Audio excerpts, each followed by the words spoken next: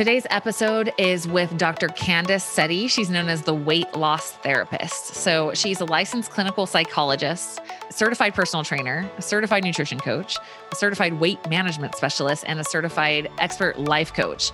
So it's a really unique combination of education and training, and it's the backbone for her unique approach to weight loss and weight management. So she's going beyond diet strategies. Definitely, I guess you'd probably say she's going opposite of dieting and that whole approach. And she's talking about how to heal your relationship with food and with your body. She also specializes in insomnia and helping with disordered sleep patterns. So I think everyone honestly needs to listen to this episode because as she shares right from the start in the episode, pretty much everybody has some sort of disordered eating pattern or likely disordered sleep. And she's talking about like, how does that actually impact the body? You know, what's going on with us from a hormonal perspective that causes us to stay in these behaviors.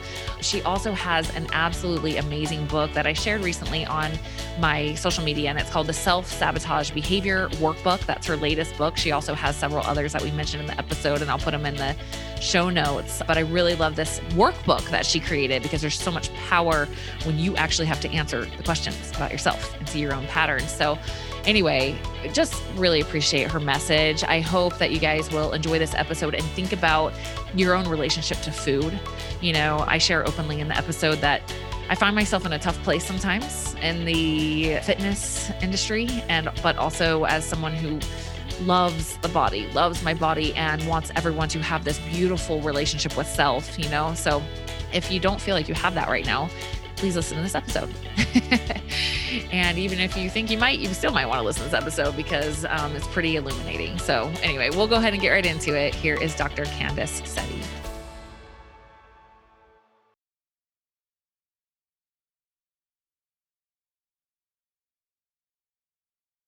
So I want to tell you guys about one of my favorite finds in the health industry in the last few years. It's something I use with all my clients, and that has been extremely impacting on me as well. And that's the Upgraded Formulas hair mineral tests, their consults, and their nanoparticle size minerals. So I started on this path because I was taking a high quality magnesium. And when I tested, I found out that I was extremely deficient in magnesium. And once I started using their nanoparticle size magnesium, my levels went right up. And what I experienced was incredible. I started getting more REM sleep. I realized I hadn't been dreaming in years, started dreaming again, and also noticed that I didn't think I had anxiety until I got my magnesium back up and noticed that I was experiencing quite a lot of anxiety, and that went away.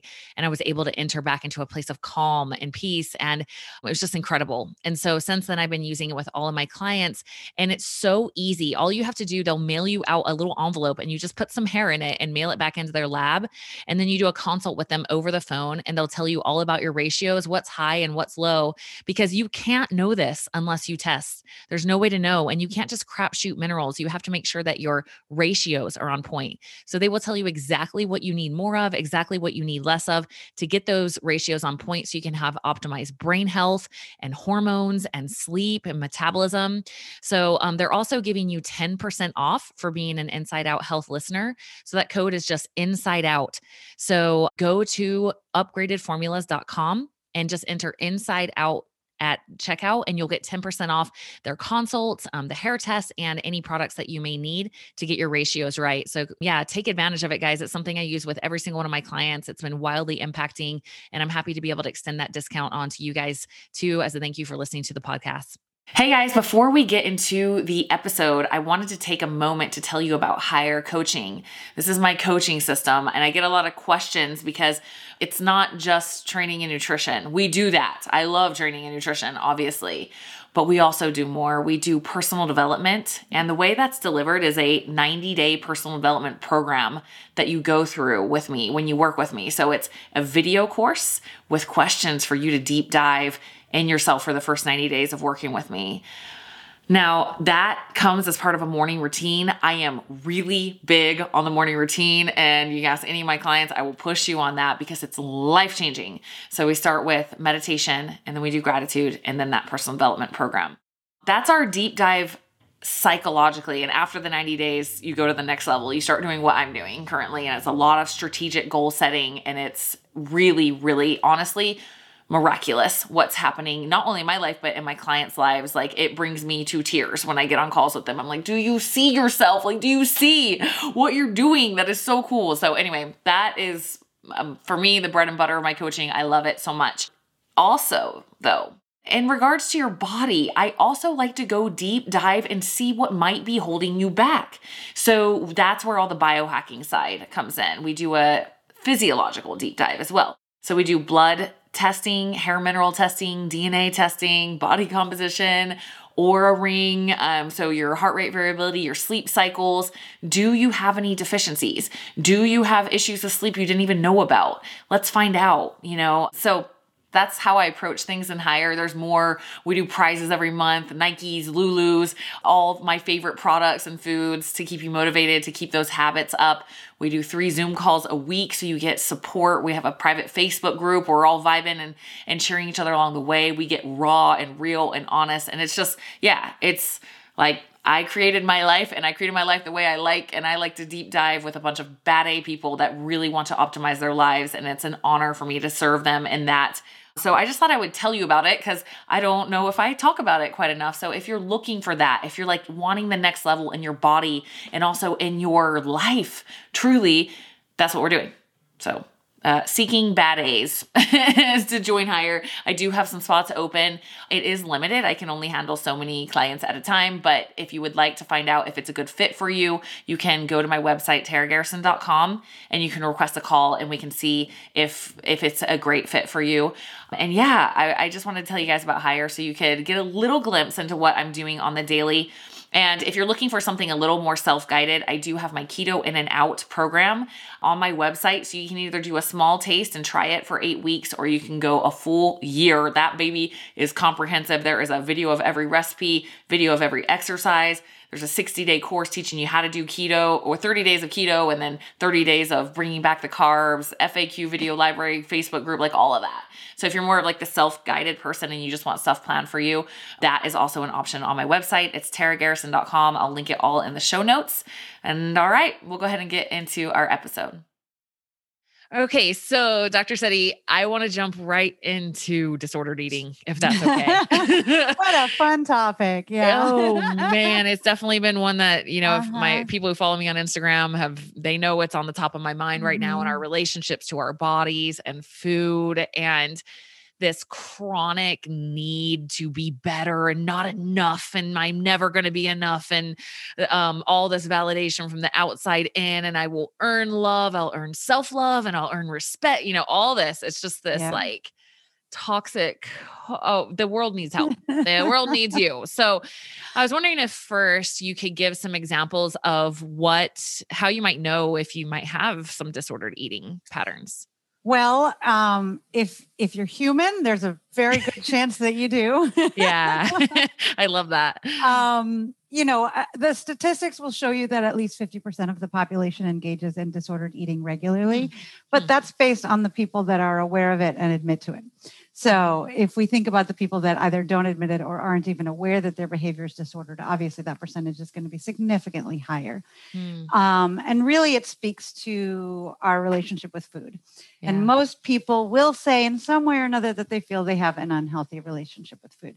Very few people can say the only reason I ever eat is because I'm physiologically hungry, and then I stop when I'm physiologically satiated, right? Very, very few people can say that. Yeah. And so when we talk about disordered eating, the symptomatology of that is massive, right? It could be people who diet frequently and have chronic weight fluctuations. It could be people who just have guilt and shame around eating. It could be people who are preoccupied with food and weight and have these rigid routines and rituals around food. It could be people who use food to self-soothe.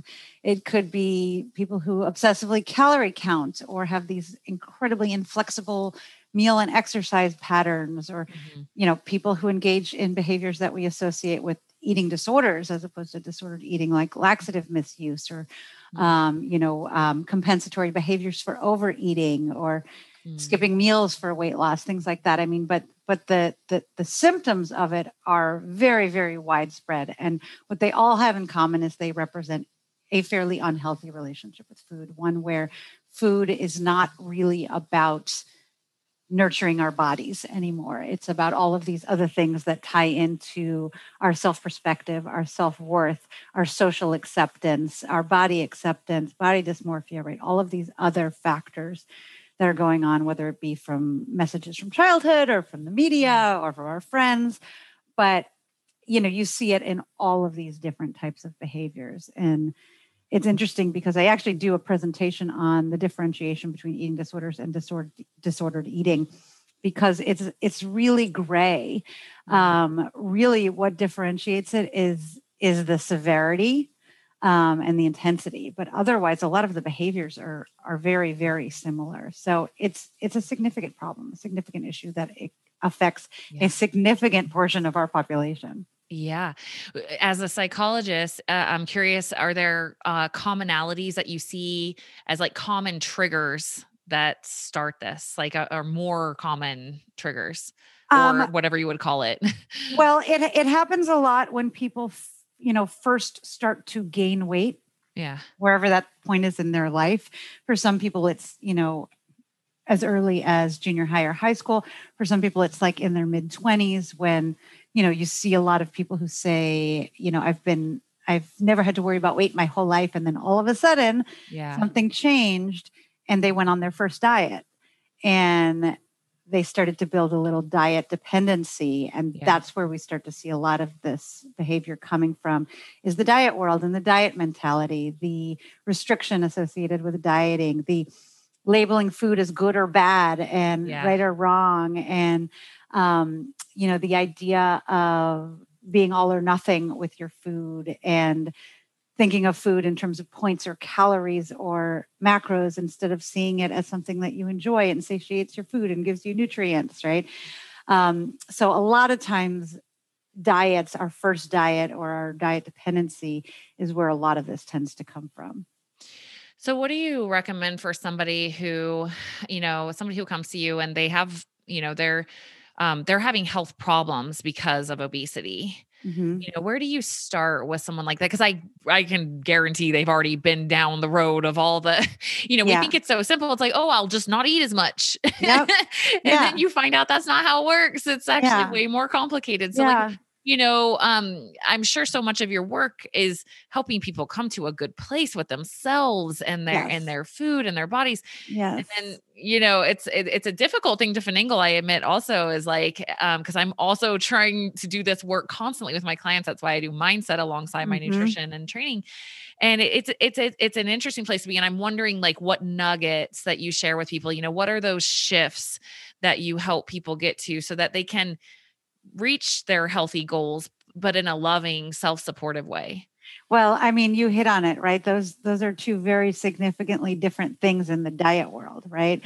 And, a lot of it is about understanding your whys, your motivation, your reasoning, right? When you look at somebody, and so I call this concept the goals of your goals, but somebody may come to me and say, you know what, I want to lose weight and I don't want to diet. What do I do? And I always say, okay, well, your goal might be to lose weight, but what are the real goals? What are the goals of losing weight? Why do you want to lose weight? Right. Because it's never about weight loss for the sake of weight loss. It's always about the real gains that you get from that. And that's where the meaning is, right? That's where the significance is. I want to be able to pick up my children and not have aches and pains. I want to be able to get up and down from the floor.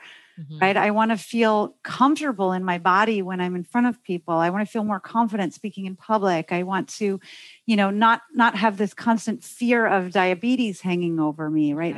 And whatever it may be, and it can be all across the board.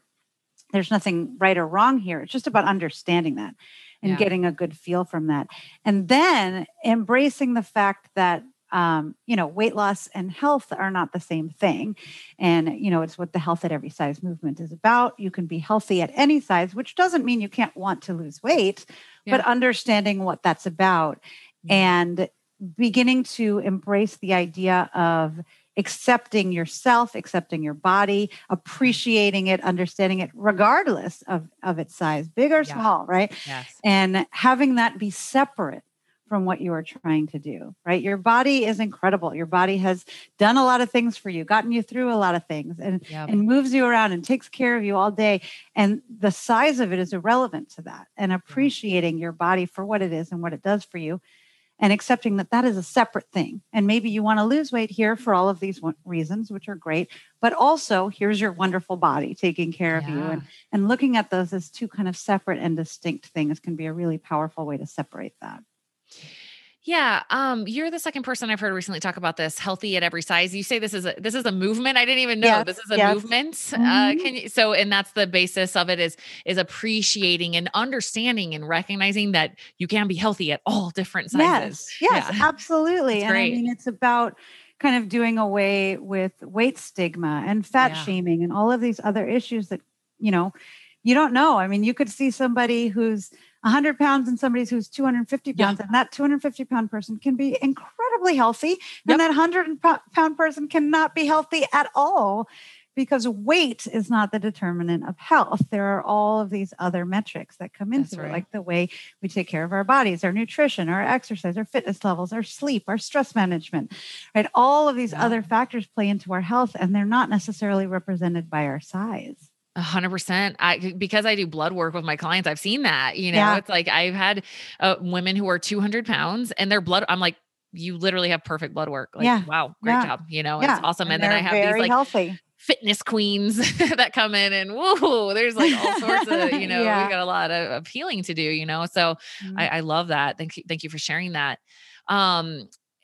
In regards to sleep, you mentioned, I want to hit on this too, because you also specialize with insomnia. Yeah. Oh, can you teach us what you know about insomnia? Well, I mean, insomnia is a very specific subset of, we were talking about disordered eating versus eating disorders, right? And we can also talk about disordered sleep and insomnia and differentiate them the same way, right? Insomnia has this clinical criteria that needs to be met. And while most people don't meet it, a lot of people have disordered sleep in the sense that they don't prioritize sleep. They don't give themselves enough sleep. They don't create an environment that's conducive to sleep. They don't have a healthy sleep schedule, right? And sleep is critical when we talk about health, when we talk about wellness, when we talk about self-care, when we talk about weight management. Sleep is critical to all of these things. Sleep and stress management, actually, I will say, are my top two. When I work with people, I always tell people, it doesn't matter what you're eating or how much you're exercising. If your sleep is not good, if your stress levels are too high, it doesn't matter what we do, because that stuff is going to take priority. Yeah. And so it's always, I look at sleep with everybody. Are you giving enough time to sleep? Are you making it a priority, right? If you're getting 5 hours of sleep a night because you have to get up early to exercise, the little sleep you're having is doing more damage than that hour of exercise that you're doing. And so we need to revisit your priorities there, right? Yeah. So looking at sleep as a priority, as a part of a health plan is really, really important. And that can be, again, looking at things like, when are you sleeping? How much are you sleeping? What does it look like when you're gearing up to sleep? What's your environment that you're sleeping in like? And how are you making that a priority? So it's pretty all encompassing, but almost everyone has a little bit of work they can do on making their sleep better and helping it work for them. Yeah, I love that you mentioned this, because like I admit, even myself, even as a health coach, I went through this stint of like super uber high stress in my life, and I was totally in like survival mode, like grind, and so I wasn't getting sleep. And what happened? All of a sudden, I was quote unquote emotionally eating. And I'm like, where did this come from? Like, I thought I didn't like do stuff like this anymore. And then what happened when I just started sleeping again? It all went away. I was like, I was literally just stressed out and trying to get energy because I wasn't sleeping. Yeah. And people don't realize how much sleep impacts their hormones. And all of our hormones get balanced.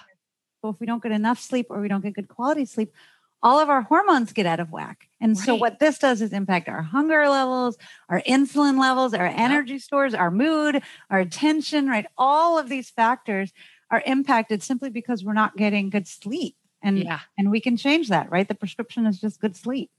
I know. I like, I was just telling my clients this morning. I'm like, we are adult babies. Okay. Like we used to be babies. We used to be toddlers. And just like we needed little sleep schedules and our nighttime Uh-huh. routine with our bath and our lotion rubbing and our song and Yep, our, yep. and our teddy or Yeah. whatever. Like we need that still as adults or we get out of whack. And what happens Uh-huh. to a baby who doesn't have a good sleep schedule? They are grumpy as crap. They are horrible to be Yeah. around. And Well, we're and just because we grow up doesn't mean our body doesn't thrive on routine. Our body yeah. thrive on routine. Our bodies function by routine. When we talk about circadian rhythms, that's what that is, right? Yeah. And our body thrives on routine. And so when we don't give it a routine, we're actually fighting kind of our natural inclinations. And routine ties in so importantly with sleep. And it's such an important factor. Yeah, I'm curious where you start with. I find often with people, like if they have a lot of anxiety, they like don't want, or even depression sometimes, like they don't want to go to sleep. They're like avoiding going to sleep. Yeah. What do you do with those people? Yeah, it's called reverse sleep procrastination, where, you know, some people will even say they're tired and they just keep themselves up because they don't want to go to sleep. And it's a little bit of like rebellion and, you know, I'm not going to do this, and fighting back from when you were a kid and you didn't want to go to sleep and you wanted to stay up, and it's not good. But the most important thing is about creating some sort of a sleep schedule. So for even somebody who doesn't want to go to sleep, let's say they keep themselves up till 1 a.m. every day. You can start working from there by simply saying, what if you went to sleep at 12:30 instead of 1? And you got up at 7:30 every morning. So you're getting 7 hours of sleep every night.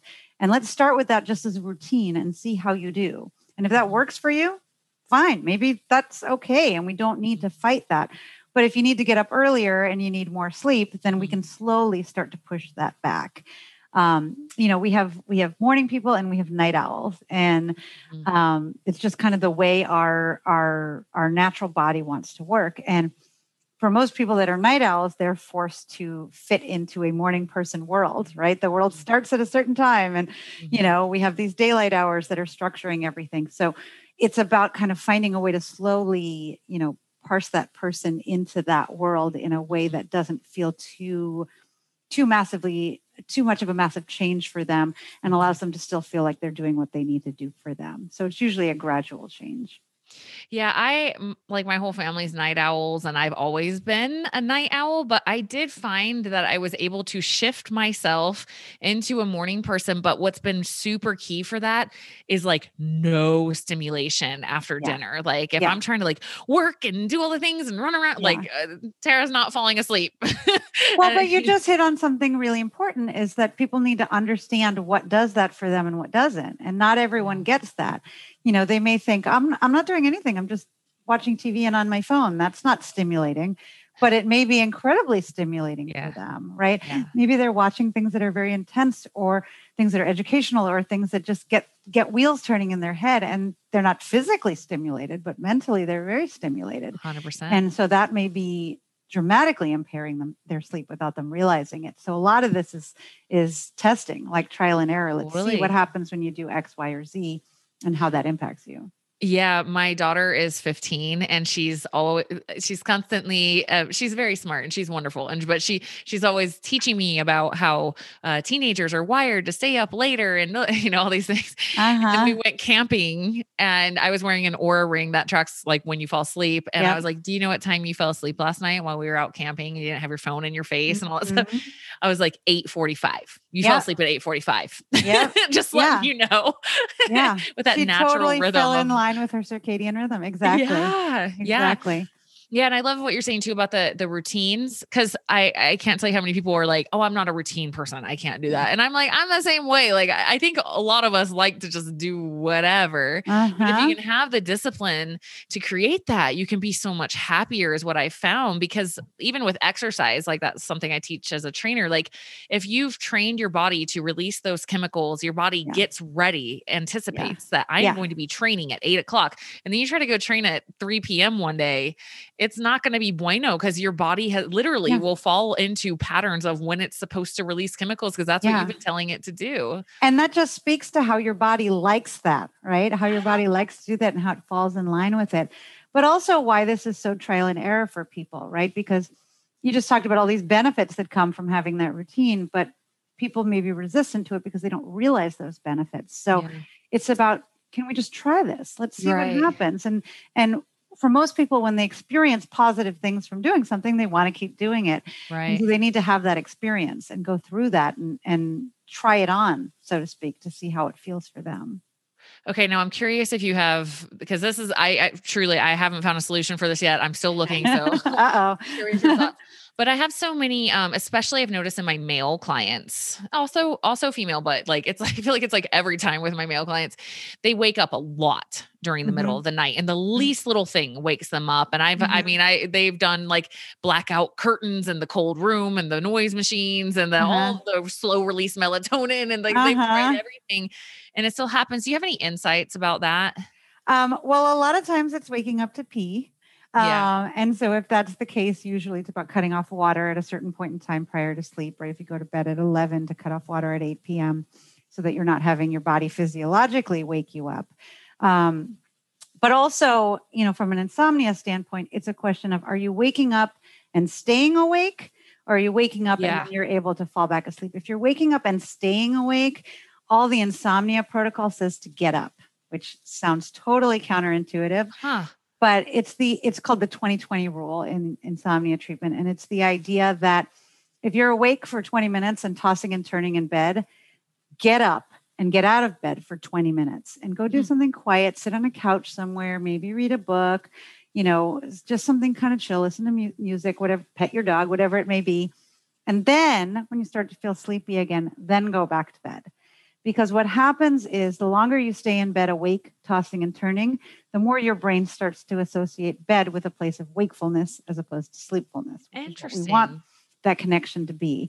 So it's really, really hard to get yourself out of bed because most people in that moment where they're tossing and turning and can't fall back asleep, they're willing themselves to go to sleep, right? They're in their head saying, I'm going to fall asleep. I'm going to fall asleep. I know I'm going to fall asleep. And they don't want to give up. But really, we know we're awake. So if you can get yourself up and go do something calm and quiet for 20 minutes or so until you start to feel a little like that again. And then kind of bring yourself back to bed and try and go to sleep again, as opposed to forcing it when you know it's not going to happen. What about nighttime eating? I know a lot of people struggle with that. They wake up just like that in the middle of the night and they're straight after all the goodies. Do you have any insights about that? So it's habit, right? That's 100% habitual behavior. Very few people wake up in the middle of the night with legitimate hunger, physiological hunger. So it's usually association. I wake up in the middle of the night and I go to the cupboard. And so like anything, when you're talking about habit change, it's usually about replacement behaviors. So if you wake up and go to the cabinet, what can you do instead? What are you looking for? What are you needing? Are you needing soothing? Are you needing comfort? How can you get that another way? Can you get up and make a cup of tea and sit and cuddle with a weighted blanket and enjoy your tea? Can you give yourself a massage? Can you, again, sit and cuddle your pets, right? What can you do in that moment that meets the need and creates a new behavior, a new habit? Because that's really just an association. And I forgot to ask you, like, what qualifies as technical insomnia and just disordered sleep? So insomnia is either inability to fall asleep or frequent waking with inability to fall back asleep for an extended period of time. And what tends to happen is you get in your head about it and then you convince yourself that it's going to happen. And then your belief that it's going to happen is what keeps it going. Wow. So I doubt it. Let's say you've gone to sleep 3 nights in a row and every night you haven't been able to fall asleep. The 4th night you say, I know I'm not going to be able to fall asleep. And then boom, just like that, you've created the insomnia because you've set it up to happen before it's happened. It becomes a self-fulfilling prophecy. So a lot of like insomnia, everything else. Yeah. So a lot of insomnia management is dealing with those thoughts, right? We call them sleep thoughts and negative sleep thoughts. Wow. The idea of telling yourself something's not going to happen before it happens and, deciding something's going to be a problem before it's a problem. And it becomes this self-sabotaging behavior, right? And so dealing with that from a self-sabotage standpoint, as opposed to a physiological standpoint. For most people, insomnia is not something that's happening physiologically. It's happening right here. Wow. That's amazing to know. Thank you for that. And then, so disordered sleep would just be like you go to bed at all different times or. Yeah. You have no concept of a sleep schedule. You sleep for small periods of time or long periods of time, and it waxes and wanes, and maybe you're not sleeping in an environment that's conducive to sleep, or you're giving yourself 3 hours sleep here, 2 hours sleep there, that sort of thing. Or maybe you're using things like alcohol to help with sleep, or Right. other, you're having a lot of stimulants throughout the day and then a lot of downers in the night to kind of help counterbalance the stimulants instead of reducing the stimulants, right? All of these other factors that just impair your sleep and make it so you're not getting good quality sleep regularly. Yeah, thank you. Wow. Yeah, and I just want to highlight and emphasize what you were saying about the hormone imbalance that gets created. Yeah. I was reading a study that really impacted me where they took some metabolically healthy men and had half of them get 8.5 hours of sleep and half of them get 5.5. Mhm. And the ones that got 5.5, their blood sugar regulation was like Yeah. they were insulin resistant Yeah. just Yeah. from one night of sleep Yeah. deprivation. Well, there are 3 hormones in particular, leptin, ghrelin, and insulin, that all kind of get sort of balanced, so to speak, in a very simplistic way during sleep. And, we all know about insulin and what insulin does, but ghrelin is our hunger hormone. And ghrelin is the hormone that kicks in when we're biologically hungry. But if that hormone is not balanced correctly, it kicks in when we're not hungry. And so it tells us we're hungry when we're not. And that's something that most people are not able to fight. I always tell people, you cannot fight your hormones. They will win 100% of the time. That's what I say too. I'm like, it's not a battle. You're going to win. Ghrelin, Yeah. Gremlin. Because that's what it feels like. It's like maniacal, it's like you almost like you're a robot. Oh my gosh, this absolutely. is happening. You are powerless. And leptin is the hormone that tells us we're full when we've had enough to eat. And so if those 2 hormones are messed up, it means we constantly think we're hungry and we never get told we're full. And so we're eating. And now our insulin is also imbalanced, which means our blood sugar isn't balancing the way it can be. So we're having these massive blood sugar spikes. We're eating too much. We never feel full. I mean, it's clearly a recipe for disaster that we can control by simply getting good sleep. Totally. I have lived it. I have 100% lived it. It is crazy what happens when that ghrelin takes over. Oh my gosh. Yeah. Yeah. And of course, it's not saying, hey, go eat some roasted chicken breasts. No, it wants the easiest form of energy it can get, which is simple carbohydrates, right? Yep. Processed flour, processed sugar. That's what it asks for. Yeah, not to mention, serotonin. Like if you're wanting to boost your serotonin, you're going to want to be eating foods that are high in those sugars too. So it's like, it just seems like your body's doing everything it can to feel better. And I'd say that's in general, like what's driving our behaviors in general is that we think whatever we're going to do is going to make us feel better. Yes. But really, when we can fundamentally get back into that calm, healthy place, we don't need things to make us feel better. And that's such a wonderful place to be.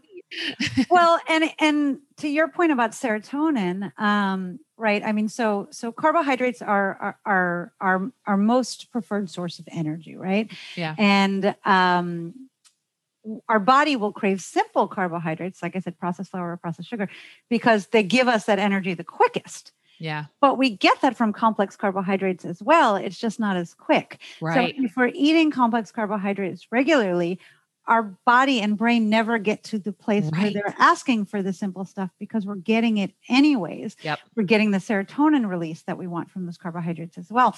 So it generally only happens when we give ourselves no carbohydrates or we give ourselves a lot of processed carbohydrates because that's what our brain says is our only source. So the more we're kind of balancing all of this stuff nutritionally, the less these things become problematic and out of whack.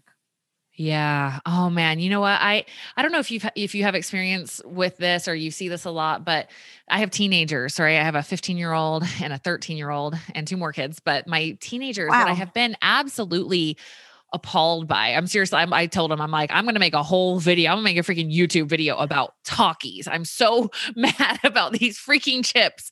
I don't know if you know what Takis are, but all the kids are, they're just walking around. My 10-year-old said that there's a kid in his class that just brings a bag of Takis for lunch every day. And I'm looking at these things. They're full of MSG. They're full of red 40. They're full of canola oil. They're just, they're not even remotely real food. Corn.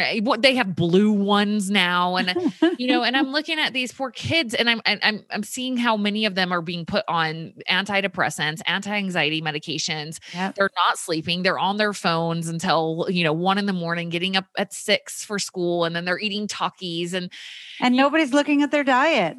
yeah. Is And I'm this a like, contributing factor? Yeah. absolutely. So, when you work with people, like, and where do you start that, where does the focus go? Is it kind of all at once? Like, here, we're going to bring in more complex carbohydrates, real food, and sleep, or like, what's your approach? No, not starting with even someone? remotely. Okay. I'm all about the slow roll. Good. I Okay. generally start where people want to start. And when I work one-on-one with people in particular, I usually will let them guide.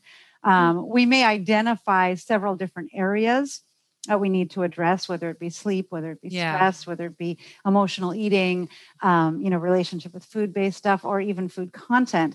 But I let them pick where they want to start, because That's cool. people will either pick the place that they feel is the most impactful or the place that's the easiest for them to start with. And either one of those are fine. Yeah. Because if it's the most impactful, then clearly it will have an impact quickly and they'll feel the benefit and that will reinforce it. But if it's the place that's easiest for them to start, then they set themselves up for success instead of failure. It doesn't become let me tackle the hardest thing and I can't do it. And now I'm a failure and I quit. Right. It's okay. I started with the thing that was easy. I did it. I feel good about myself. I feel confident. I feel like now I can take more on. Yeah. So either one of those places to start are great for me. And they build in that accountability if somebody's choosing them, as opposed to me just saying, do this. Very good. I love that. That's wonderful and so important, especially, those small wins, feeling like you're winning is everything, because it puts you in this high vibe in which you're like, I'm a winner. So then you act like a winner. Yeah. Have that positive self-talk. Yeah. And it's all often about, in that respect, kind of breaking down bigger goals into smaller ones so that you can continually achieve those wins, right? Yeah. If you say, I want to lose 50 pounds this year, and that's your only goal, you only get that win at the end of the year when you lose 50 pounds. But if you say, I want to lose a pound a week, you get that win every week. You get to celebrate and acknowledge what you've done and remind yourself of your capabilities and your accomplishments every single week. And that's so much more effective to keep that momentum going. You talked about good foods and bad foods. I love this. I'm writing a book right now and I wrote about this in it, because like this this toxic mental and emotional cycle that happens when you quote unquote eat a bad food. It's literally like, now I'm bad. Yeah. And that's exactly what it's like. Yeah. And then one of my friends, actually, I loved this. He's like, we're really hard on McDonald's, and we call it bad, but he's like, if you were starving to death in the desert, a McDonald's, Whopper, or not a Whopper, whatever. I don't even, obviously I don't go there, whatever. A McDonald's hamburger and a soda would actually be really great for longevity. Yeah. So context, and I was like, that like sticks us in our little nutritionist, sore spots. But I love the challenge on that, because it's like, hey, be careful when calling all these things bad, because it really does create these shame cycles. Can you talk about that? Oh my gosh, yes. I always talk about the idea of needing to unlearn what you've learned. And I have a chapter in my last book about erasing the diet mentality and getting rid of your diet language, because so many of the people I work with come from this history of yo-yo dieting, and we're trying to break that mentality and embrace something new. And they bring all their diet language with them, which is words like calories and points and good food and bad food and right and wrong and cheats and, on plan, and all of these different words that are associated with food. And food is food. It's not good or bad. Eating something, some food is inherently healthier or more nutritious than others. Right. But you then need to go further into, how does it make you feel? Right. Yeah. There are plenty of foods that are nutritionally healthy, but maybe they don't make you feel good. Maybe you have some digestive issues with that, or your body doesn't respond as well to that. And then is that now a bad food? Probably not. It's still a healthy food. Right. And so, yes, there are some foods that are inherently healthier than others, but it's not about good, bad, because as soon as it becomes dichotomous like that, then your behavior becomes dichotomous like that. Yeah. Like you said, you eat a bad food. Now you're bad. You've done wrong. You've made a mistake. You've been a failure. You've screwed up, right? Yeah. But who doesn't eat foods that are unhealthy from time to time, right? The idea is not that you cut these foods out, or that these foods are not a part of your world or are labeled as bad. It's just, maybe we try and eat healthy. Maybe we're Yep. trying to eat healthier. Maybe try and incorporate more healthy foods into your diet. But everything has to be about moderation. Yeah. If you're living in a world that is incredibly restrictive, I can't have these foods are bad, then what happens is those foods become the center of your universe. They I become know. all you think of, right? Yeah. If pizza is a bad food and you're no longer allowed to have pizza, all you think about is pizza. And what happens when you're alone with pizza? Instead of having a piece of pizza, you have all the pizza Yep. because you've given it this power over you by restricting it. And Totally. if instead you live in a world of moderation where once a week you have 2 slices of pizza, most likely over time, once a week, you're going to have 2 slices of pizza. You're going to enjoy the heck out of it. Yeah. It's going to be delicious. You're going to look forward to it. You're going to enjoy it, but it's not going to overpower you. It's Mhm. not going to take over your universe because you're allowed to have it and you get to have it again. It's not even a one-time thing. Yeah, I always say I feel like I'm like you're asking for your inner child to come out super hard when you do that. That's why I don't, we talked about it a little before the show started. Even though I see benefits in the ketogenic diet, I struggle with it. I'm open about it. I really, really struggle. I'm like, it's gotten to the point where I'm like, unless you have some like severe therapeutic need for this, like I am just stepping back and stepping back and stepping back because I'm so tired of seeing people with all these disordered eating patterns. And now they're like, I'm addicted to all these carbs. And I'm like, are you addicted? I'm not trying to dismiss as maybe people really have that going on, but I just want to like put the question out there.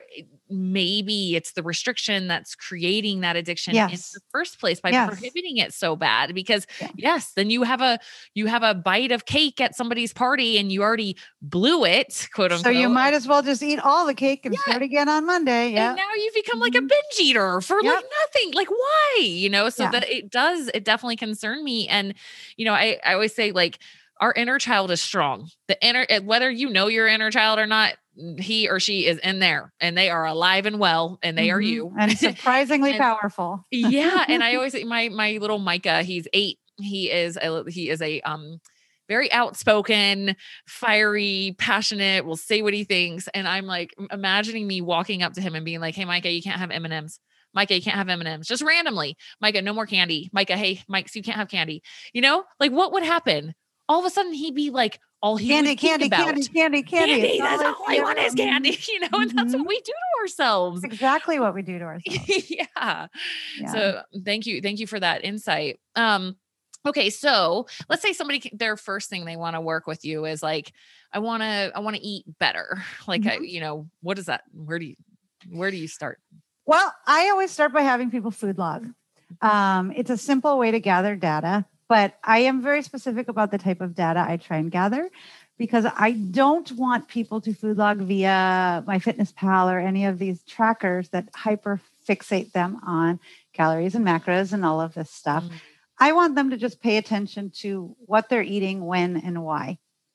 So I will usually have them do this either pen and paper, old school, or like a note in their phone where they just write down what time is it, what did they eat, and not in weights and measurements, right? I always say, if you have a turkey sandwich, you can just write down turkey sandwich, right? Because in MyFitnessPal, that takes 20 minutes to log. What bread did you have? How many ounces of turkey? How many ounces of cheese? How many ounces of condiments? Let me find the brands and, make it really, really easy so that you're not turned off to the idea of logging.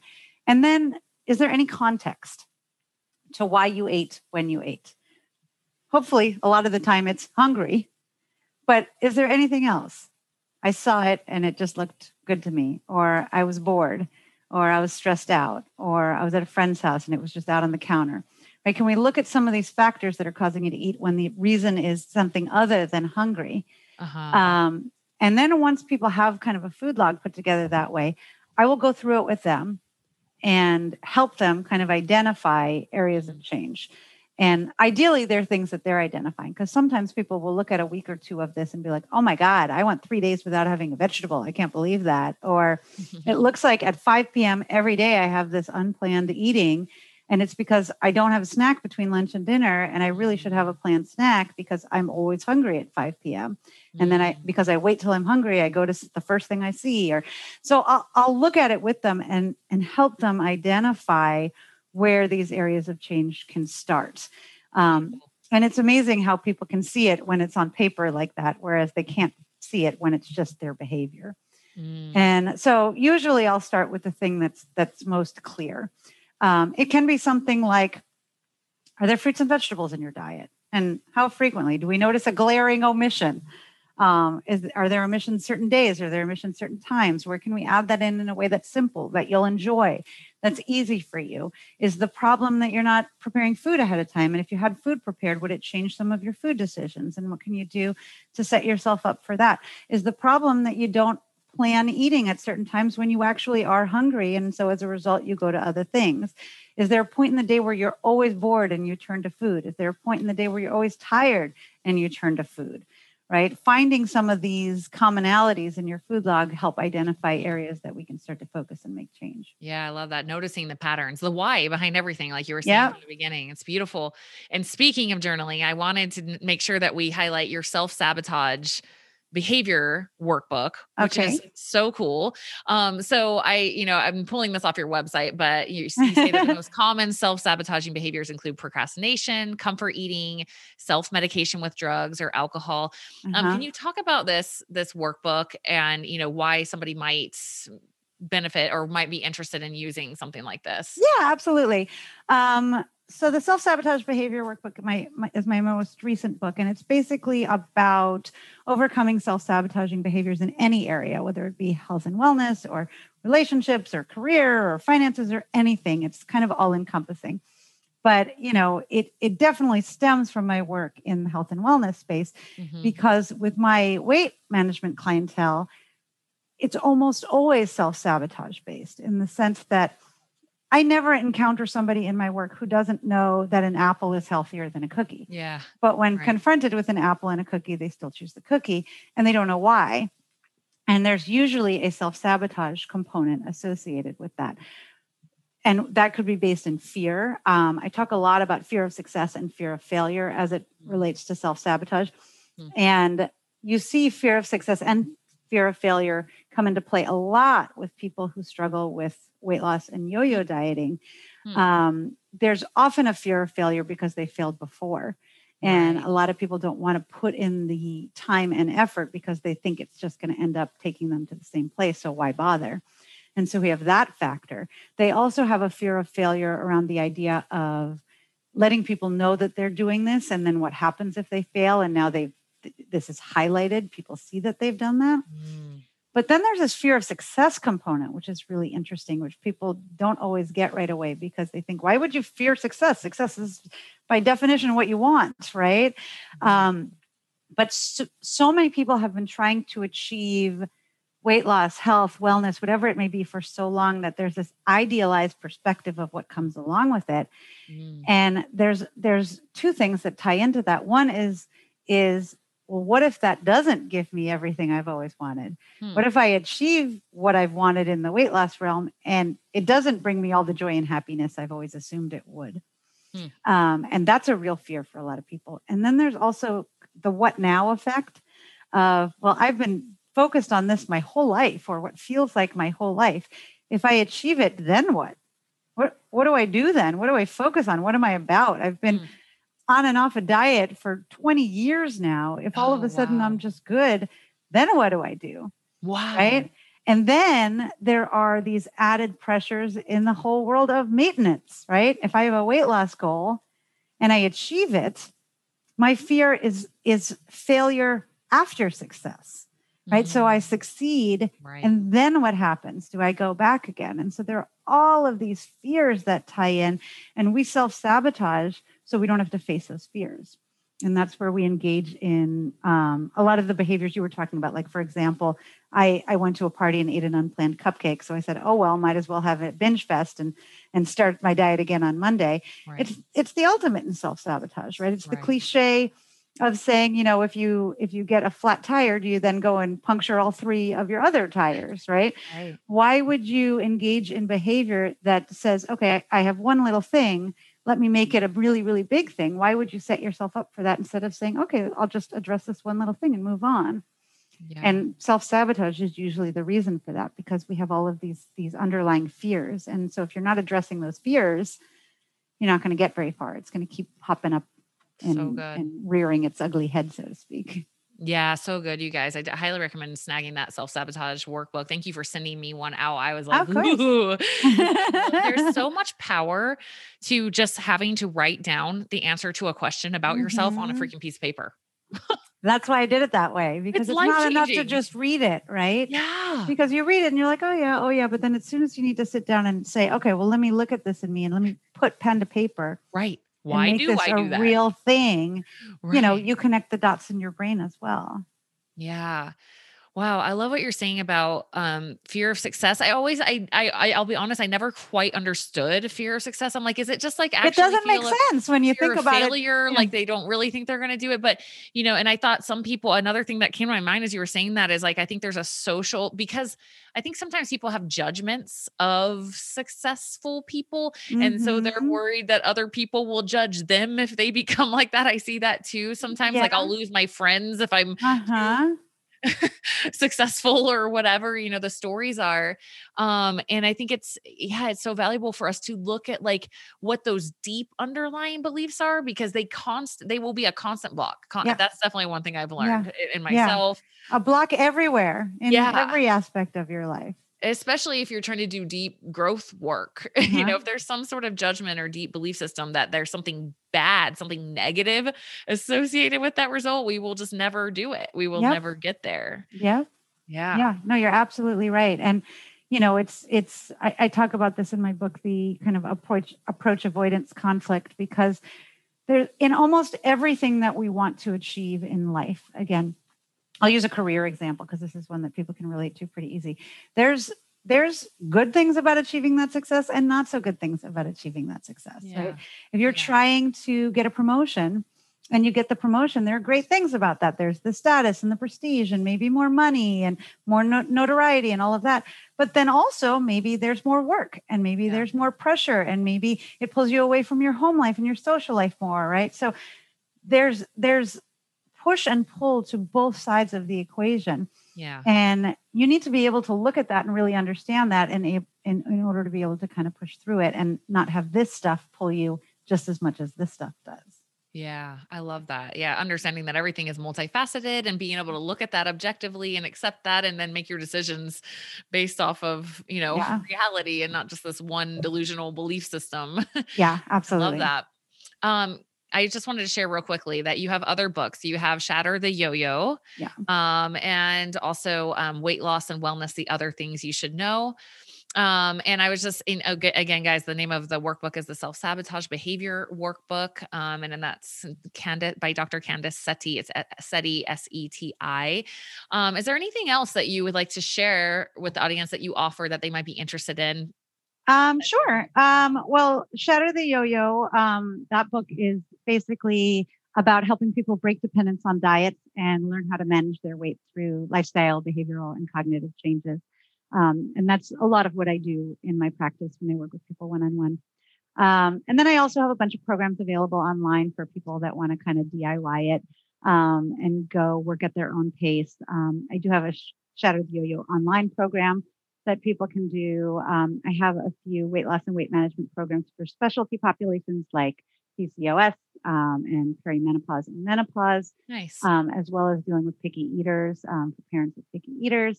So I have all that available. I have a weight loss jumpstart program, a 10-day wellness and weight loss jumpstart program that people can do. So that's all on my website. So people can just kind of. Yeah. And the website is meonlybetter.com. Correct. And we will link all of this in the show notes, you guys. And man, Dr. Seti, I just want to say thank you for being you and doing the work that you do. I shared this with you before we started, but I'm like, I feel so caught between worlds sometimes because I am in fitness and training and nutrition. And I also am constantly having these feelings of like, what are we doing here? What are we doing? Like what is the reason behind all this? Are we actually driving into like manic, crazy behaviors that are taking away from your life? Or is this building your life? It really is about like what I've come to is like, it's about how you feel.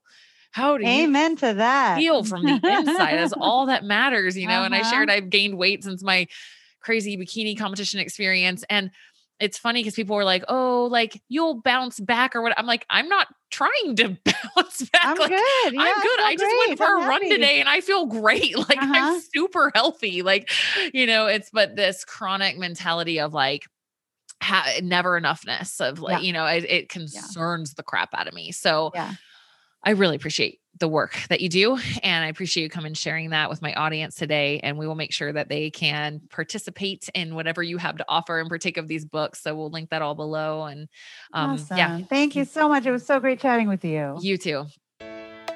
Hey, thank you so much for listening to this episode of the Inside Out Health Podcast. I hope this episode served as inspiration and something that you needed to hear in your life. If you have a friend or family member that you think would benefit from this episode, please share it with them. And also, please subscribe. I have so many more amazing guests coming. I have just been so gifted and honored to meet so many incredible health professionals in my career, and I cannot wait to share their messages with you guys. So please subscribe. And if you could be so kind as to rate my show, I would really appreciate it. This podcast is honestly an intuitive call to me to help spread goodness to the world. And so if you guys can help me do that, I would really appreciate it. If you want more info on this guest, pop over to my website, check out my podcast section, and you can get links to everything we talked about in the show and find out more about this guest and where you can go from here. Make sure you're also following me on Instagram. That is my most active platform. You can find me at Coach Tara Garrison. You can also find me on YouTube, LinkedIn, Twitter. Everything is Coach Tara Garrison across the board. And then, if you want to send me a message, guys, and let me know other guests or other topics you want to hear on the show, please let me know. I am here to serve you. So I would love to hear from you, would love your feedback on the show. And if you share any of these episodes, please tag me on social media. It's Coach Tara Garrison.